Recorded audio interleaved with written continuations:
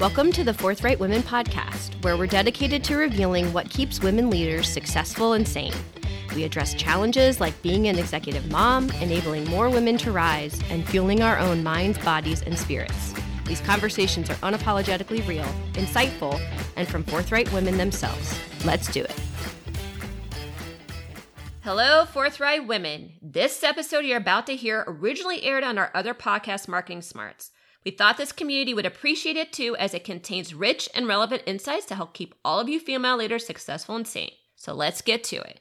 Welcome to Marketing Smarts. I am Ann Candido.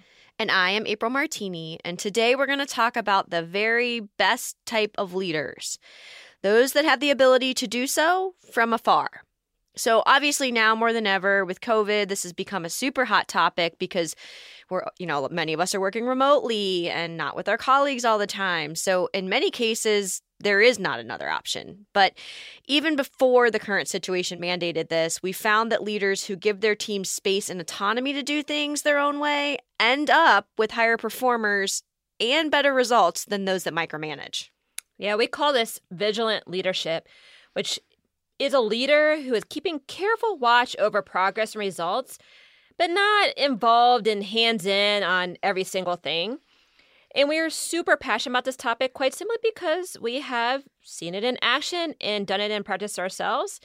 And we've also been the result of people who have not done it. Those micromanagers out there. So in this episode, we'll be educating on the leadership best practices through the lens of a hands-off, backseat approach that, when done right, will lead you to an entirely new level of success in your role and also for the team and the broader organization. All right, so the 4 principles of vigilant leadership and the art of leading from afar. The first one is create foundational operating principles for success. So just like anything else, you need to have a strategic foundation and plan in place. And in the case of leading from afar, you really have to have mastered the ability to lead at the very highest level by setting the proper foundation and expectations with the right team and then clearly outlining what success looks like. So I said a lot of things there, right? The expectations means that everyone understands their role and what is expected of them to do in said role. This allows them to have that autonomy that we talked about before and feel enabled and empowered that they have the right stuff to do the job that they're meant to do. Clearly outlining what success looks like helps to establish for the entire team that within that role, this is what we're working toward, and this is how we're going to get there, and this is how you're instrumental in that. And this might sound obvious, right? Like, doesn't everyone do that? First of all, definitely not. Nope. We will tell you absolutely not. But it's even more important when we're talking about leading from afar because these people have to be able to do their job without you being there, micromanaging every moment of their time. When this is all built and put together properly, it leads to trust. And trust that it is implicit throughout the entire team because once you have all of that set up, what that implies is that you trust them enough to go and do their job without you looking over their shoulder constantly. And they feel proud and empowered that you're there for them when you need them, but you're not going to be in the middle of their business all the time. And this really creates an inherent responsibility within the person and a pride that they are able to go and do their job the way that they feel like they should because they have the ability to do so. And then the other piece is that the feedback loop is live and continuous. So we're not saying with hands-off leadership that you're totally out of the picture and they're just off doing whatever you set up in that foundation. No, this is about checking in the right and appropriate ways that works best for the team in an optimized fashion. It makes sure everyone's on the same page, you're communicating in the right way at the right time, and kind of you become like a well-oiled machine, right? Where you do optimizations and tune-ups and things as you need them. But the idea here is that things run fluidly because of what you've set up and then when you check in with your team. So I'll give my example here around this idea, which was when I was moving to start a strategy practice within the organization I was working in, but still responsible for half the business on the account management side. And so hired the right team, and then we hired those people's teams and put all of that in place. But when we talk about foundational items that are needed, I mean, I will tell you that I went to the level of telling them what mode of communication to use in order to cue the urgency of whatever they were asking for. So not only was I leading from afar, but a lot of it was necessity based, where I was off doing other new business selling and out of the office, or trying to build up the structure of the strategy practice and what that was going to look for. And in account management, things come up all the time where you need to respond quickly and reactively, and especially if there's a fire of some kind where you can get a quick answer and kind of put that out. So with my team, the way that we set things up was, if you email me, I will look at that email by the time I go to bed that night. If you email me with a flag, I will put that at the top of my list of emails to look at that night. If you text me, I will get back to you as quickly as humanly possible, given whatever, situation I'm in, without being rude or whatever. If you call me, I will consider it urgent, and I will get back to you pretty much immediately. Like, therefore, I would be stepping out of a meeting, etc. Now, the one thing I will say is the amount of time I got those phone calls was few and far between, because the team was running the way that it should. And I didn't feel like then I had to be tied to my phone, because my team knew the chain of communication. And so therefore, the only thing that said, hey, emergency, red flag, was that phone call. And so that's what we're talking about when we're talking about the foundation. It's being explicitly clear in what you're asking people to do and how and when. And then they could always trust that I live by my word, right? So I might say, I read all my emails by the time I go to bed, but if you're not asking me for anything, I'm not going to respond. Well, then I didn't feel like I had to respond to 100 emails that night, and then they didn't wake up to a bunch of them the next morning. So it really is everything from the details of the tactics all the way through to what they're enabled to do and what they're responsible for. Yeah, I actually had similar principles with my team too, to the point where email for me was so excessively overwhelming that I had to triage. And so for them, it was they had to put in the subject line with 2 colons, and then they would say the subject. So I knew exactly that they needed me to engage or respond to something in order for them to move forward. So I didn't become the bottleneck of the work. Testing for me was like the emergency. Nobody called me. I mean, that was like, you just didn't have time for I just didn't have time to take the calls, right? So it was like the texting, then I would step out. So it's like, text anytime you want. If it's not a good time for me, I won't respond. It's usually how it went. So that's how I protected my own personal time, because I think it's really important to also remember that, you have personal time that you have to honor. But I think if I even rolled that back a couple of steps, though, and you made this point, and I want to just make sure reiterate this point, is before you even set up the tactical ways of how you're going to communicate, you already set up the vision for what the team is trying to achieve. Yeah. What is the vision? What is the mission? What are we all about? What is this work all about? So I think that's the other thing that a lot of times leaders get stuck in, is they only give their people enough to do their specific task without giving them the bigger picture. And that's, a lot of excuses as to why not. Well, they're on a need-to-know basis, or it's confidential. And those are legit. But really, really, when it comes to making sure that your team is informed enough to do a good job, you have to spend some time giving them the context. Without context, I mean, any assignment could go in a gazillion different directions. And in 95% of the time, it's not the direction you probably wanted it to go in. So spend the time to give enough context so people know what the goals are, what the vision is, what are you trying to achieve here. It also provides a rallying point for everybody to feel like they're on the same page and all achieving that big goal that's above and beyond. It's what we talked about when you're creating functional teams. We talked about that in a different podcast episode. So I think that was vitally important before you even set up all the specific tactical ways of communicating. Well, and I think, that's another really good point to call out. I used to have a policy of, if you ask me, I'm going to tell you. So just make sure you want to know the answer.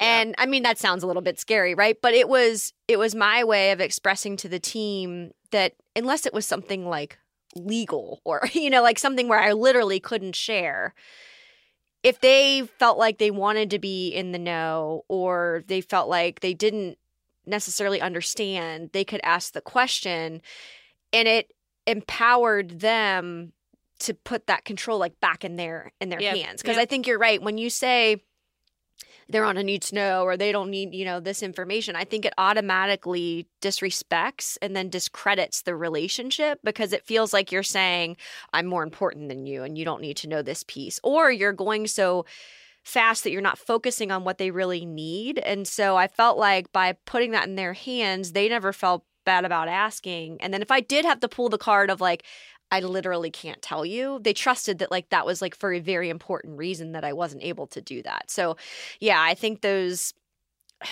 I don't know, power plays or these rules that are put in place. And it's like, I used to say at the agency, like, you guys, we're not saving lives here. Like I can't tell Joe that, this client's upset with them because why? Like, what is that really going to help? And so that sort of like ongoing communication and transparency and all of that, I think just shows that the trusting relationship is there. Yeah, I think the other side of the coin, though, just to make sure that we're being fair, is that you don't necessarily need to know everything in order to do a good job, too. Oh, no. So this was the agency trap that I got into sometimes, especially with onboardings and all of the briefings. And they wanted to know everything and talk to everybody and have all his reports. And I'm like, you don't need to know all of that and have the access to all these people and talk to all these people to do the job that I'm giving you to do. Mm-hmm. I'm giving you enough context. I'm spent a lot of time like developing, all of the materials to send to you. Don't be overly, expectative of like all this time that you feel like people should spend with you in order to do your job. Be respectful of that and make sure that you are really getting enough information to do your job well. And that's very fair, but not overly asking. It's just time intensive and time consuming, and it's not very efficient. Yeah, totally agree. All right. The number 2 point we have about leading from afar, allow space for the entire team to grow. Yeah, so we talked a little bit about this one in the last point, but I'm going to elaborate on it because I think there's several points for how you can create space. We all think, and we all talk about that in a very general sense, but it's really a lot harder to do in practice to some extent. So here's a couple of ways to create space for your team to be able to grow and really prosper under this vigilant leadership idea. So first is you grant autonomy within parameters. So April talked about this a little bit about how she wanted to be communicated with, which also actually implies certain things for which she doesn't need to know, right? Mm-hmm. So you want to be able to set, this is your decision space. If it's in this decision space, make the decision. Let me know what the decision is, but you don't need to ask me about every single thing that you're going to go do or check with me on every single thing you're going to go do. Which leads very nicely to the second point, which is when somebody does come to you and have a question and it's clear within their decision space, don't actually just give them solution. Mm-hmm. Don't dictate the solution to them, but ask them, okay, what would you do? This is an opportunity now to like get their brains thinking in the right way, for them to get affirmation from you and confidence for you that their brains actually are working in the right way. Mm-hmm. And then let them like go through the options, talk with them, probe questions, make sure they're not going to fall off a cliff. But you know what? Let them go do the work. And then you can make the decision together. That way you can share the responsibility. If it's necessary, you tell them, make your decision and go with it. Mm-hmm. Right? Well, and I think that trains them, right, to think about it that way. Because I think the boss becomes the person a lot of times where it's like, I can just go ask and they'll tell me. When it's like, no, I want you to feel confident in your ability and take it off the table of you coming to ask me every time. Right. I think that's really important because it creates also space for the leader to have to be able to focus on other things, right? Which is the other point is invest in your team's personal growth, right? Especially in their personal brand development. You've heard us talk about this a lot, but this is going to be critical. I mean, we know there's a lot of tools out there, Enneagram, Strength Finders, you name it. But what we found the most foundational in the way that teams interact is for people to be very aware and personally aware of their personal brands, because that brings a high level of awareness of what is going to work in their favor, where they're going to have challenges, and what kind of behaviors and actions are they going to have to put in place in order to accommodate their the characteristics that might not be working as well for them, or capitalize on the ones that are. So it's really important for you to invest in their personal growth. And we've actually heard a lot from people who are afraid to do this because they're afraid of producing so much capability that either their team members or their the people who report into them overtake them, outgrow them. Yeah, and that is a very very pessimistic mindset. Like, what if somebody did that to you? What if and we all have felt that where we feel contained because somebody's trying to keep us in a box. I'm like, don't do that to other people. I mean, that is not being a leader for one thing. And second, it's definitely not doing you any good in your own personal growth. Like, you have to let go of those things. And the fourth is tell your people who report into you when they're doing something well. And this kind of goes to the point about working through them on the problem solving, but it also is about balancing it, because a lot of times we're very quick to tell people when they're not doing something well, and we want to help them fix it, but we forget to tell them, hey, you know what? That actually really worked. Do more of that. Or, I didn't even, and I've had this come to I didn't think that was going to work, but it did. But you're left scratching your head of did you hang me out to dry or did you? Well, it's one of those, she was being a really good vigilant leader where she's like, you know what, I have my doubts, but you know what, she's smart, I'm going to let her go try this. And then when she tried, it's like, okay, now we have a process for doing that. And now we have another way of doing that. And she was, pleasantly surprised. You just don't know. So I think those are the four ways of really kind of creating some space. And I'm sure there's lots of people who have lots of others. And please share those with us. We always love to hear more that we can leverage with our clients. But those are four that we have seen and we know work. Yeah, exactly. Which I think segues nicely into the next one here. And you did mention this a little bit, but I'll hit it very directly, which is develop the ability to let things go. So while you're building your team and you're helping them and you're supporting them and you're guiding the right habits and you're giving support where it's needed and props where they're due, all of that kind of stuff is more external to your team. But I think what you have to work on yourself as the leader is to focus on those bigger picture items that you now have the privilege and ability to go focus on because you're not so involved in their work. And don't get distracted or fall back into things that may have been part of your role previously. So we've made some comments about micromanagers and that applies here. But I think what we're talking more about is you're making a conscious move or the organization is pushing you to make a conscious move, or you've been promoted, or whatever the case might be. Your role is changing and shifting. I mean, it could even be you saying, hey, this team's ready for more. But in order to get to that next level, you have to lead them by example. And the example becomes them seeing you changing what you were doing, whether it's day to day or every month, or the way and just you communicate and act in general. Yep. And that will give you the freedom and flexibility to go tackle different stuff. So, you don't have the capacity anymore to be in every minute of your direct reports businesses or their direct reports businesses, right? You can't be aware of every decision. I mean, Anne said, when do I need to know it? Then tell me, or tell me what the decision was. Don't necessarily feel like you have to include me in it. But I think this can be a really vulnerable and uncomfortable place for the leader to find themselves. I mean, I remember this really specifically for me and talking about that example where I was moving on to something else. I was building something that didn't exist. I was responsible for a portion of the business that we didn't have and wasn't an offering currently. And sometimes I needed a little comfort. And it would have been really easy to go and say, you know what, I'm going to go jump back into that client because I'm really good at that client. And maybe that'll help empower me and make me feel confident about this other thing I'm supposed to be doing.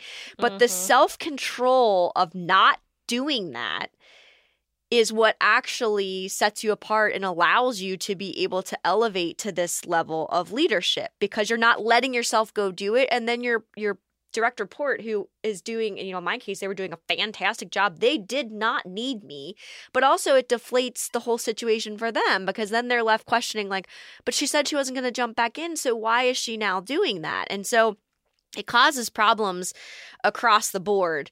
But I think if you can build that rapport and trust, and then your own discipline of not going back and jumping back in, what ends up happening is you're able to embrace the situation and what's expected of you in this new role, and then really focus.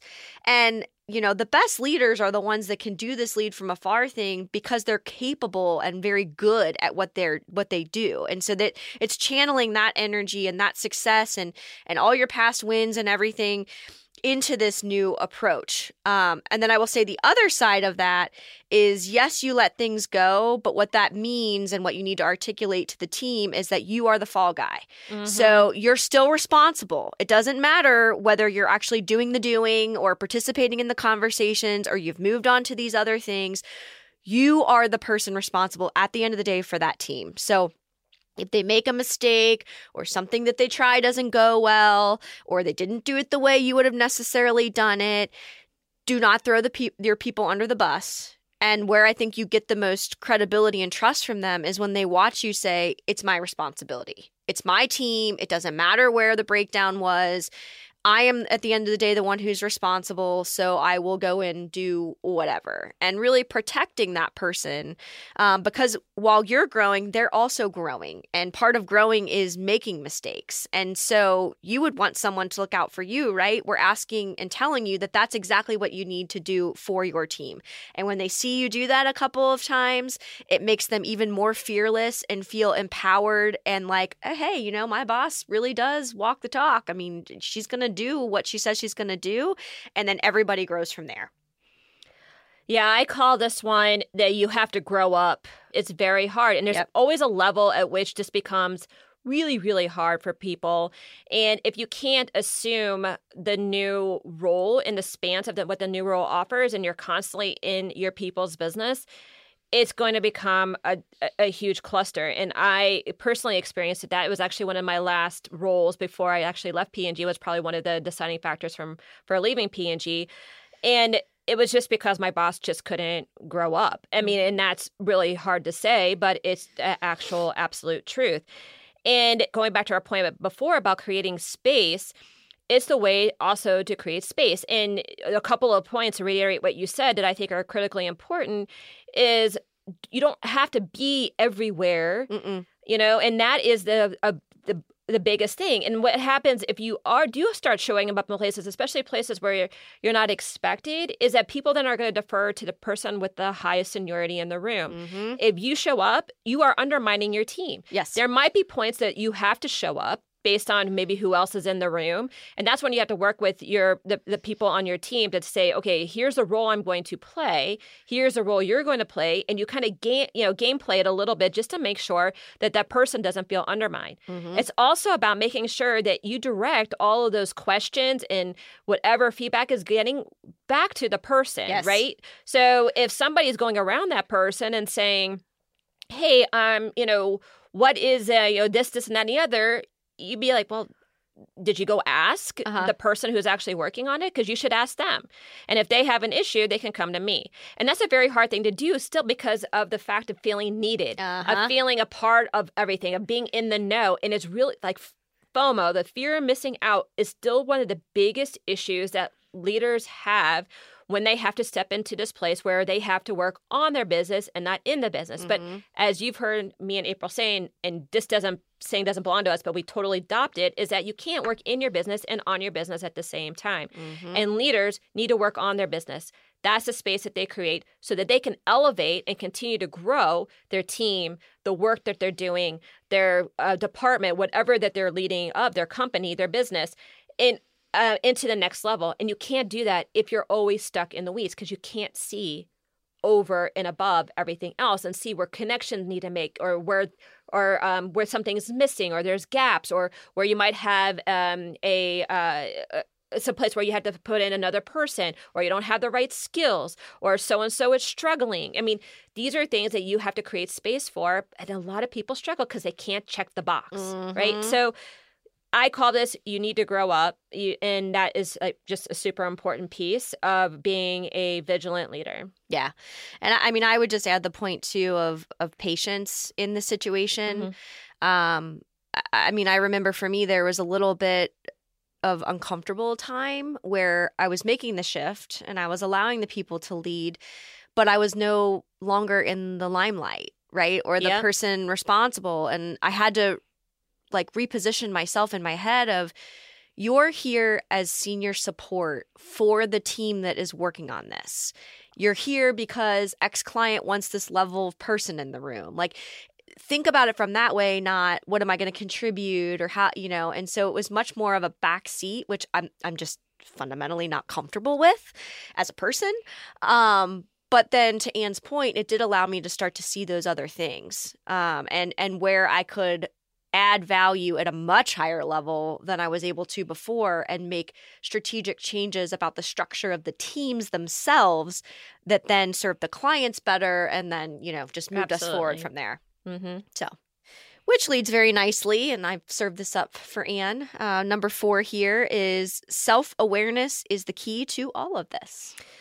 Yes, and it's super critically important to be very, very aware of your personal brand. And this is the basis of all of this conversation, because as you are moving up through the ranks or assuming more responsibility or taking on multifunctional teams that are outside your company, wherever the leadership is coming into play, it's very important to understand what is going to work for you and what is going to work against you, because it's not a very comfortable place to be all the time. It's not a very natural feeling to have to elevate somebody else above yourself. Mm-hmm. Just said very plainly and very bluntly, because our number one basic human need is self-preservation. And especially when it feels like it's a very zero-sum game in the context of a corporate world or an agency world where only a few survive, it's always feels like then the natural inclination is to come back to me. What do I need to prove? How do I need to show up? When in fact, when you get to this leadership position, it's actually, what does the team need to do? How is the team going to perform? And that becomes your basis of success. Now, if personal brand is still new to you, we have episode 3, which really talks about what is your personal brand and why you need one. And we're going to have a worksheet too that you can use to start thinking through some of these questions to help you pull together your personal brand. So don't fear, we have that for you. And if you're still having trouble, please contact us. We'll help you walk you through it. But it's this element of softer skills, which a lot of people tend to they just kind of gloss over, but a lot of the times, those are the skills that become the defining factor of whether or not you succeed or not. It's not always necessarily how good you are. And that's really, really important to point out, because it's something that I definitely had slapped in my face multiple times and during my P&G career. And it was a really hard thing for me to grasp, to recognize, to understand, and then also to cultivate. And it takes time. So it's not something that happens overnight in a way that is like fundamentally changing people, because people start developing stories about you. This is what we talk about. If you don't develop your personal brand, somebody else will do it for you. And it's very hard to sometimes to find some place for those old tapes to go and re-record those stories. So this is why it's fundamentally important to be very self-aware and really do the work on your personal brand so that you can understand what's going to work for you and what's not. Yeah, and I think too, just very, very foundationally, I think the word leadership has, well, in people's mind, lives as an application of giving marching orders, people following behind you, being super present, being the loudest voice in the room, all of those types of things. And I think our argument here is just, number one, that's a huge misconception. Those types of leaders, I think, get frozen at whatever level they're at, and they don't rise to what we're talking about here, the most powerful form of leadership. But I think it's unfortunate because in our culture, that's kind of in our heads. And so, speaking from experience, I would get comments a lot about, I don't understand how all this stuff is happening. It just seems to work. But then that could also be a double-edged sword, because I would hear comments like, well, April has the best team. She has the strongest players, And so it was like everybody was looking for a way to explain away what was happening because they couldn't attach to this idea that this kind of leadership would work. And so I think for that reason, it can also be an unpopular thing for people to really grab onto, whereas it actually is far more effective than any of those traditional things that are in your head. Yeah. I think that's really, really important because it's, like I said, it's very hard not to let the fear, the FOMO, the ego kind of take over here. And that's why you need to be aware if that's what's at play. Like, don't be ashamed of it. I mean, it is what it is, but you're going to have to learn how to deal with it, because if you let that and indulge that in behaviors and actions, it's going to have a fundamentally poor effect on being able to lead your team in the way that's going to develop the best results. Yeah, exactly. Yeah. All right. So those are the 4 ways in which to become this much desired leader from afar, and kind of the art that goes behind it, because it really is an art, as you hear us talk about. There's not hard and fast skills. There's not, follow this path step by step. It really lives in the soft skills and the ability to nuance and correct and continue to do that through your journey to leading from afar. So with that, we will move into our next segment, which is In the Trenches. For all of you that are out there and listen to us regularly, you know this is where we give real-world examples. So they may be specific to certain industries or situations, but with broad application so that anyone can digest and put what we're talking about into action. And the first one here is, we are a small company and we all wear many hats. I'm the boss, but I often share in the same duties as my team. How could I learn to lead this way? And I'll let you take this one. Yeah, usually I get the big company questions, but I'm taking the small company question. We're stretching your abilities today. All right. Here we go. No, but all seriousness, yes, absolutely yes. And it's going to be a little bit different than if you think about the context of a big company, but it's still the same critical and same fundamental principles. Now, the things that you have to watch out for here is some of the preconceptions you already have in your mind, especially as you're thinking about your small company. One is, and we see this a lot, is I don't want to waste my time, because really time is like the biggest of utmost value that you have, and people are very scared about wasting their time. So what they'll tend to do is they'll just do it for them, right? I'll do it myself. I'll just do it myself. It's just easier if I do it myself. And here's where we bring, the parable of Jesus and the fish in. Not trying to be overly religious here, but it's a very good, moral story, is that, when he said, you can give somebody a fish, they can eat today, but if you teach somebody to fish, they can eat for a lifetime, right? And this is what it really comes into. Building capability within your team takes a little bit of time, but it is the way that you are starting to be able to lead with this vigilant type of philosophy, right? And what we talked about before, too, is you have to be very careful, as April mentioned, that you don't self-indulge in the ability to actually be able to do something, right? Like, April's a big check-the-boxer. Like, she needs to... You are! But I have, like, a whole series of... Calling me to the mat. Like, yeah, but... So, like, she has to... Like, and people feel accomplished with that. So you're not the only person, April. No. I know, like, a gazillion people who are like that. But it's hard to, like, say, hey, what do I put as my check the box element here? It's like, I grew my team today, or I had a conversation about development. Like, those don't feel hard and fast. Like, I did 100 social posts, so you can't overly indulge in these things that make you feel comfortable because you check the box. You have to restructure your thinking and understand, okay, well, if I can have, so-and-so do the 100 social posts, then what am I going to do? What does that free me up to be able to do? And actually, like, sit with that, as uncomfortable as it might be, as overwhelming as it might be, and think about the bigger picture of what your business needs in order to succeed, and where do you need to take it next. Now, I have a story to tell about this one, because this is actually the story of my first person that I recruited into P&G, and she's phenomenal, and I still talk to her now. Even, gosh, I think she's been there now like 8 years.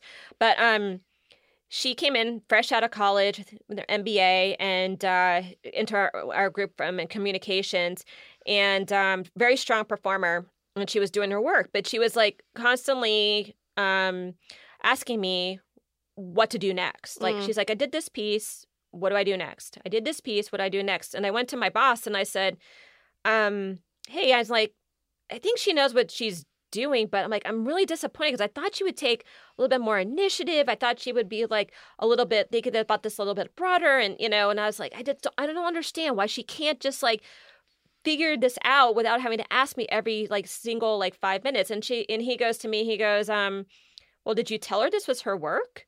And I'm like, no. Whoops. Yeah. So I went to her and I said, hey, listen, I appreciate the fact that you want to do this right. But I'm like, this is your work, right? You know, so you're not just doing this work for me. This is your work. This is your project. You get to figure out how this all works. We're going to check in on this on a regular basis so you don't get too down a path that is like too far away from where we think we need to go. So I can provide guidance and not feel like you're totally out on your own. But this is your work. And she goes, oh, okay, got it. Which she wasn't used to because she was used to doing like grad work where she was like working for somebody else, but doing it in very much in the style that they wanted to be done, right? And after that, it was like a totally new relationship. But it's just like those simple things. And this is what I'm saying for small businesses too, because in the context of what we were almost operating like a small business, even though we were in a big company.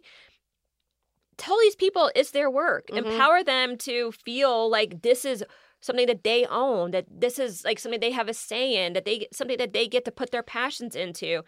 And then that also gives you an opportunity to kind of step back from it. But if they're just trying to do it the way you are going to go do it or how you would want it done, it's going to be this constant back and forth where you're never going to have any space. Yeah, I mean, and I'll use an anecdote from my past too of, you know, Angie was my counterpart at one of the agencies, and we reached a point where we were running the team together. But even with that, there would be situations where we would both have to travel for a particular client, or we would be out on a management retreat or whatever, and so we would both be gone. And it would cause a lot of anxiety with the team. But then what we found was we would actually get less emails, phone calls, you know, people seeking us out, standing outside of conference rooms because we weren't physically there. And so we started to educate from that very tactical situation to the team of, why is it that when we are physically in the office, there's a line outside of the conference room waiting for us to finish, but yet we go and we travel and suddenly the work moves forward just fine and you're not checking in with us as much? And I think that created the right light bulb with the team of there was just this default, and it was our fault too. Because we would be running as well. And so someone would stop us and say, can you answer this thing? And we'd spout off the answer. And that became the customary, you know, easy way of doing things. Whereas if we weren't there and they knew we were in, you know, a session all day or whatever, but the work was time sensitive, they would just go do it. And so it was like, how can we recalibrate things so that people feel the same way about us when we're there than when we're not there, and that behavior is reflected appropriately. So how did you reinforce that behavior going forward? Assuming that behavior was like totally good with you, how did you reinforce that when you came back? Yeah, so one of the things that I honestly started doing was disappearing from the office. And part of that was for me because I was leaning into starting this own, you know, different department at this point, and I needed the time to sit and think, and I had a young son, so I couldn't do it at night anymore. So it became a necessity. But then it also was like a literal reinforcement to them of like, you couldn't find me, could you? No. Well, what did you do?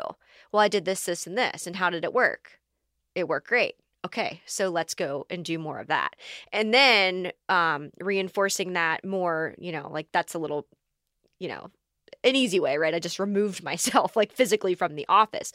But then outside of that was the encouragement, because what we discovered is that they were working together more and using each other. And so then one of the things we put into place is, before you come to me with anything from now on, I'd like you to try to solve it with your team and see if you can't get to a way of doing it.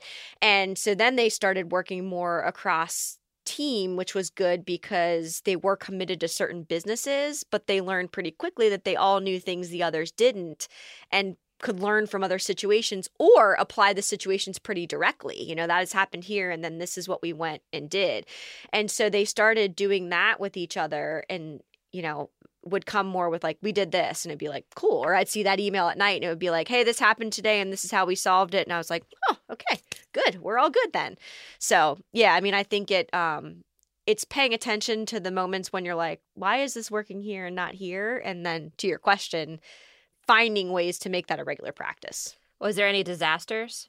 Oh yeah, there's always disasters. How'd you handle the disasters? I mean, honestly, we took ownership. So, we had a situation, and I can't even remember, but it was like somebody ordered 10,000 pins for some event instead of one. And the agency had to eat the cost of the pins. And the poor account guy, I mean, I thought he was going to pass out or throw up or both when he had to come and tell us that that's what happened. And I mean, the first thing that I laughed because I'm like, like of all the things, you ordered 10,000 instead of one, and they were printed, right? So It's not like we can return them. And, so we took it on us and, Angie and I went to the boss. We're like, this happened. We have no other option but to eat it. I mean, it's our mistake, whatever. And it ended up, he exploded, and then it was like, you're right. Like, we enable our people. This is the type of thing. And, over time it was able to be joked about, but it took a solid 6 months before anyone could bring up the 10,000 order instead of the 1,000. But I mean, I was proud of the organization because we did what we said we were doing, right? We were empowering the people, and we supported, and we took ownership of the fact that mistakes happen. And that one too just became a like, guys, mistakes literally do happen. Like, there was no ill intention. It was an accident. An extra zero got added. Nobody caught it. Like it was just one of those things that happens. But yeah, I mean, we practiced what we preached and took responsibility. And the business didn't crumble and fall underneath the, Well, and I think that's the other point right? too, right? Because his automatic offer, I think it was like a $3,000 mistake, right? So his automatic offer was like, take it out of my paycheck. And we're like, dude, you don't make enough for us to take $3,000 out of your paycheck. Like, no. The company will do it as a write-off. We'll eat it, whatever. But like, he was like, just keep my checks from now on. Just let me keep my job. Oh, poor guy. Yeah. You learn from your mistakes, right? That's a prime example. He Yep. double checked his numbers and quadruple checked them and Make different mistakes. Yeah, exactly. All right. Number 2, we have a culture of being present, which doesn't allow me to physically step away. What do? I am first a firm believer in asking for forgiveness, not asking for permission. And I know that can be a controversial thing, and some organizations are tighter than others on these types of things. But I will tell you right now that this was the way that I led my teams. And if problems didn't arise from me not being there, no one ended up caring whether I was there or not physically. I know this isn't always possible in organizations. And yes, some managers and bosses really feel like you have to be present. But I would just say, first and foremost, is it really a hard and fast rule? Or could you find ways to prove it, take small steps, that sort of thing, and be a leader in the way of this versus just taking it at face value that the requirement is that you be there? Because if you can show results, like all of us are seeing right now working from home, and businesses aren't collapsing because workers aren't doing what they're supposed to, right? We're not physically there. So I would say that first. And then if that's not an option, you have to be more strict about how and when you are accessible. So I talked before about modes of communication, and also, asking the question back, and talked about like, what would you do versus coming to me for an answer every single time.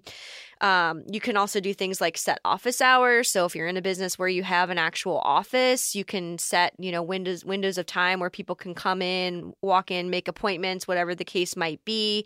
So you can create the distance and the discipline for people to do their own thing, even if you do have to physically be there.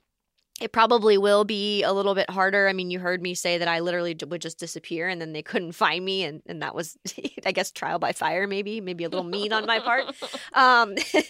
But there are different ways to do it. And I think for your own well-being, and especially if you're trying to rise up as a stronger leader, a better leader, a vigilant leader, like we've talked about this specific approach, you have to do this or you never will get beyond where you are. So there are always ways. You might have to get a little bit creative, but I would just encourage, number one, if you can get creative and put yourself out there and try it. There might be repercussions, there might not, but in the absence of being able to do that, really try to find ways where you might be physically there but not present for people to be able to stop by and ask and that sort of thing.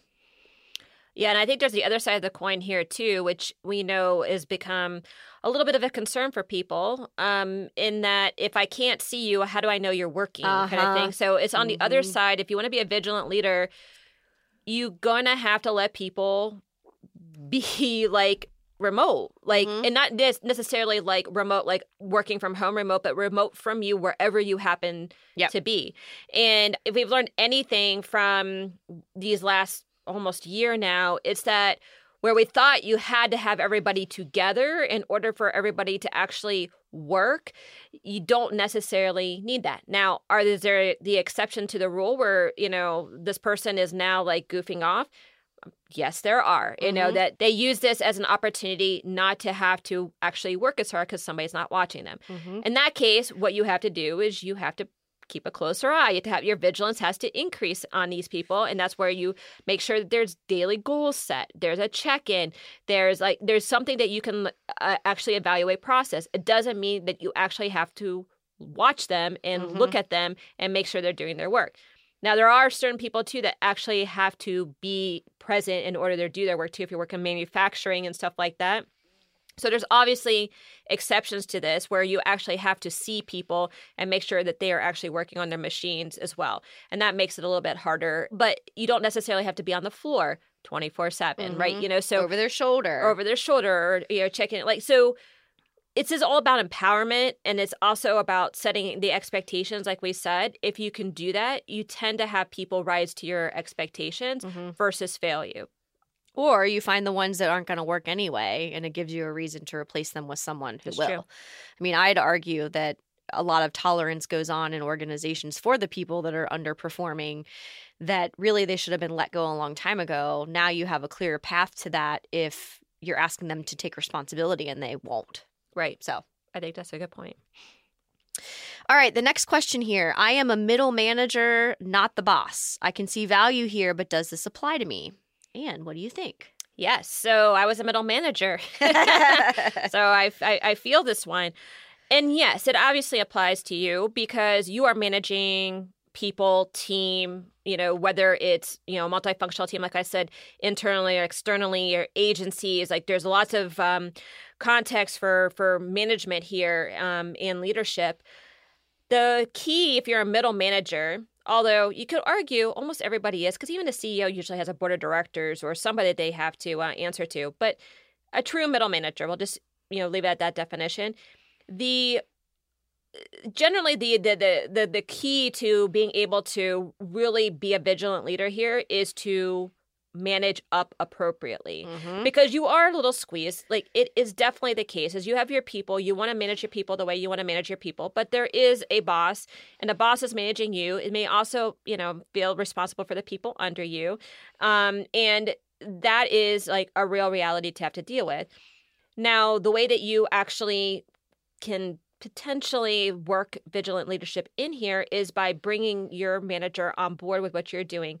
Share very clearly and very everything that you have. So be very clear about, hey, this is the way that we're going to go do this. These are the principles we're interacting. This is what I expect from my team. This is what you can expect from me. How often I'm going to check in, with you, my upper manager, as well as how often I'm going to convey to you what my team is doing, and actually almost manage up and make your manager a vigilant leader in the process. And what we found is, when you're very clear, you're very transparent about how you're going to manage your team, and your manager above you doesn't feel surprised, they feel informed, even if they don't want to practice vigilant leadership themselves, they tend to leave you alone.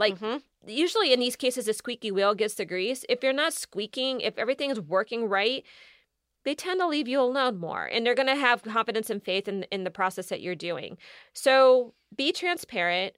Share with them. Don't try to work in your own little silo. We've talked about this before, and tell them to leave you alone and not get involved, because that never works. The more you tell your boss not to get involved and not to bother you, the more that they want to, because they're like, what the heck are they doing that I'm not going to like, right? So just set up the right environment. And if they truly are not going to allow you to do it, you can still kind of game it a little bit. You can still over communicate with your manager without having to press it back onto your people. All right. So it's a matter of kind of practicing it, testing and learning it, kind of seeing what works and where the pressure points are.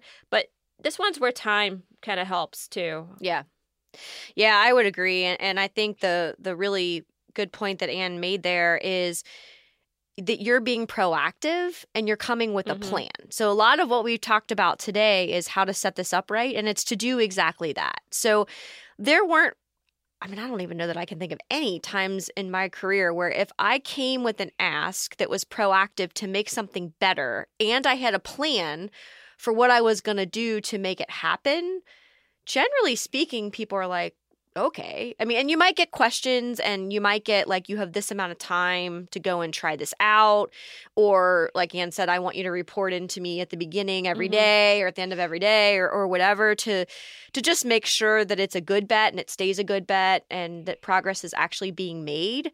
And then I think too, there are ways to control what you can control. So the other part that I think Anne said that was good is even if you have to make some sacrifices, especially at the beginning, and your boss isn't totally comfortable with it, you manage that team day to day. So as long as the work's happening and progress is being made, you can kind of do it however you want because your boss shouldn't be in their business all day. He or she should only be in yours.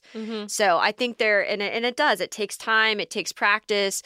You have to show success, even if it's small success. You have to show that you're chipping away and moving uphill and all that kind of stuff. But if you're committed and you really believe in it, I think this is one where you can get there. Yeah, I agree. All right, the next one. How regularly should I touch base with my team when practicing vigilant leadership, and what is the best way to do it? Here's one where we say, it depends. It depends on a lot of things. It depends on the person. It depends on your organization. It depends on the type of work you do. It all depends. But I think that if you can spend the right amount of time, and we've talked about the personal brands of the people that work for you, if you can really get at what are their foundational motivators and the places where they may have trouble and really drill into that and then craft the amount of feedback, communication, whatever from that perspective, I think that's where you'll win. And the other mistake I see made is when people find a way, but then want to roll that out across the entire team, which is not fair. And it's also not going to be the same for every single person. So, and then I think you need to set that up transparently. I'm doing this with you because, for me, it was like I had 3 people that were technically at the same level, but very different positions in that level. And so I just said that, this person has been in this role for 5 years, and is on the way out. This one is in the middle, but the client's really tricky right now. So I got to be there more versus you're brand new. And I think I'd be doing you a disservice if I was going to back off as much as I do for the person at the top. And so we worked through all of that. And then also just deciding how people like to talk. So especially in the world we're in right now, and I've made this very clear in the podcast, I hate being on video. I'll do it if there's someone that really says I need to communicate that way, fine. But to the point of not picking a one size for all, I'm a lot more effective on the phone. So if you want me to have a really in-depth chat with you and you really need my advice, I need to be able to pace back and forth in my living room and hear what you're saying and be focused only on listening to what you're asking me about versus putting myself in an uncomfortable situation and trying to think about what my facial expressions are when I'm reacting to whatever you're saying. So I think this is one too where you can set it up from the beginning by just doing a little bit of digging and asking the person really quite honestly how best they do, and then just keep an eye on it. So that person that was in a difficult account eventually mastered that account, started running it, got to that higher level, and we were able to touch base less, and I was in the work less. So it is also a test and learn. It does depend on every person, but if you can take a customized approach and find one that works, your work overall just becomes less. Yeah, I think the important point to make here, and you said this, is that This is vigilant leadership. This Uh-huh. isn't hands-off leadership, right? So this doesn't mean your team goes and operates and you never check in and you're never knowing what's going on and you have to live in this constant state of not knowing. No, this is like about knowing enough in order to be informed so that you can do what you need to do in order to make sure that the team is well represented, well faced up, well faced over, well face down, whatever you need to do in order to position your team to be in the best light, as well as being able to make sure that the work continues to progress, like you said. So, but don't be afraid to let some of your people just go. I mean, you have a high performer, let them go. I really, really, really wish that would have been the case when I was in P&G. It's like, gosh, just let me go. I mean, like, let me see what we can do here. I'm not going to do anything to destroy the brand. I'm not going to do anything to destroy the company. But there's such a tight, like, just almost leash on everything because people are so afraid about how it's going to make them look that they feel like they have to know everything about what's going on at all the time, right? And so that is a really uncomfortable place, especially for high performers to be. And it makes people very frustrated. As everybody's heard the saying that you don't leave a company, you leave your boss. Don't be that boss that loses the high performers because you can't figure out how to manage them appropriately, which usually means step away, let them go, let them figure it out. Be there in case, like, they're going to do something detrimental. You don't want them to do that. I mean, so you don't have to let them, like, crash and burn, but, just let them have some space. And that goes back to the part about creating space and creating growth. And meanwhile, like, if there's somebody, like you said, that's not as strong of a performer, spend a little bit more time with them. But if it's becoming, like, inundated all the time and you can't get them there, you're going to have to cut them loose too. So don't feel like you're always having to save everybody either. So this is definitely something that you need to consider with regards to your own personal capacity as well as other people's personal capacity and then their ability to be able to take on the work and work autonomously.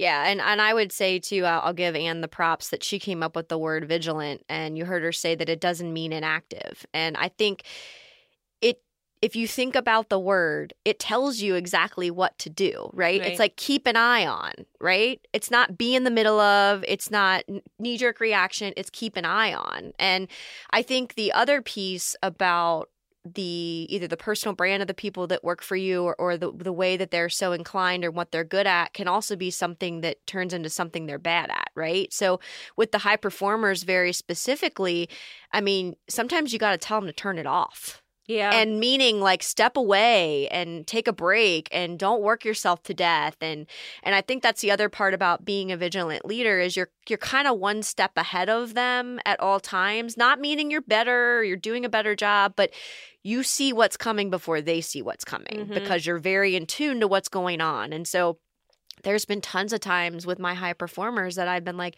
literally, you're going to be punished if you send an email on your day off. We got this. We can figure this out. You need time to take a break. So it's all of that stuff rolled into one. And it's really, really being in tune and always tuned in to how they're doing, what they're doing, and what they need. Yeah, I think it's a great point. Yep. All right, our third and final segment, a real-world example of a brand who is doing this well or not so well. And today we have one that's doing it well, which I think tends to be our inclination unless we really have a bad experience and we just can't not talk about it. Which, by the way, my Four Seasons room is still not done. Oh, my God. Damn Four Seasons room. Which means we're not going to be able to use it when we all go for Anne's on Saturday night for dinner. And I'm bummed because that's all I wanted to do was sit out there. We could, but you need your jacket. The heater's not in. All right. So someone who is doing this well, this whole idea of vigilant leadership, and really is a prime example, is John Mackey. And so for those of you that don't know him, he is the founder of Whole Foods, and he doesn't call it vigilant leadership. That's our word. But he has written some books, including Conscious Capitalism and Conscious Leadership, which both of them really speak to the principles that we've talked about today. And the key being stepping away, allowing for breathing room, letting people do their thing and working autonomously, and really capitalizing on the results of that. So I first heard John Mackey speak on Joe Rogan's podcast, and I was just enthralled by the man. And it was funny because he took a little bit of time to warm up and decide what he was going to talk about and what he wasn't. But as he really got rolling, I found myself nodding along and saying yes and saying, yes, this is exactly the type of thing that Ann and I mean when we talk about vigilant leadership. And it takes discipline, again, on the side of him, as well as the people that he hires in the organization. So he initially founded one store, and, it was just this idea of bringing really good quality food to people, and then decided he really had a passion for growing it. And so they've grown through opening different stores all over the country to acquiring other organizations that do the same thing. And as part of that, I mean, he and very quickly in some cases had to really let go of some things that were happening. And so if you know anything about Whole Foods, and if you've been in one, you experience this, is the idea that they really only hire nice people.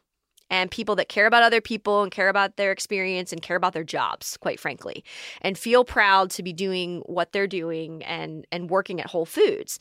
And so as part of that, that builds a culture of kindness and looking out for people and being there for them. And that comes from John Mackey himself and his desire to really work with and for and employ people that he cares about. Part of this philosophy is what he calls a win-win-win-win. 4 wins. Win-win-win-win strategy, not a win-win, win-win-win-win. And really, as part of that, what he's talking about is the intersection of making the right and the kind decision for all parties involved. So that's the company itself, the employee that works there, the customers that shop there, and this was one that I found very interesting, the vendors that you partner with. Mm-hmm. And so it's this idea of if you do the right thing for all of those parties, then the right things happen and you can let go and you're not so tied to every decision, to double checking, to looking over shoulders. It works kind of, very autonomously across the board. And one of the specific stories that he told that really resonated with me was a situation where, first of all, they empower all of the managers at each of the stores. So they're allowed to run the business in that store the way that they see appropriate, of course, with some guidelines and such.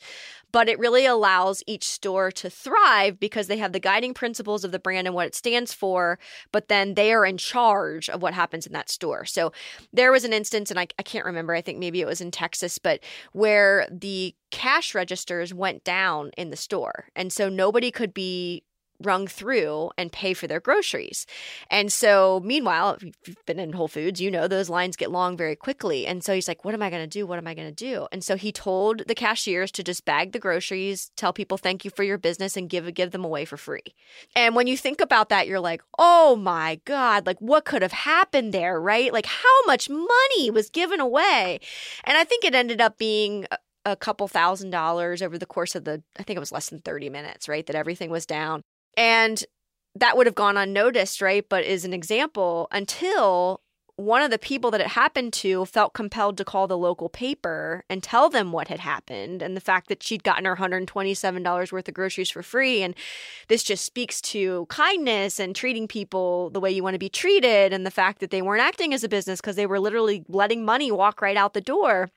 And so it got picked up and, to a countrywide story on all the biggest news channels that this happened, which, as you can imagine, provided really good press for Whole Foods and, spent far less than what they probably spend on marketing and advertising, all of those types of things.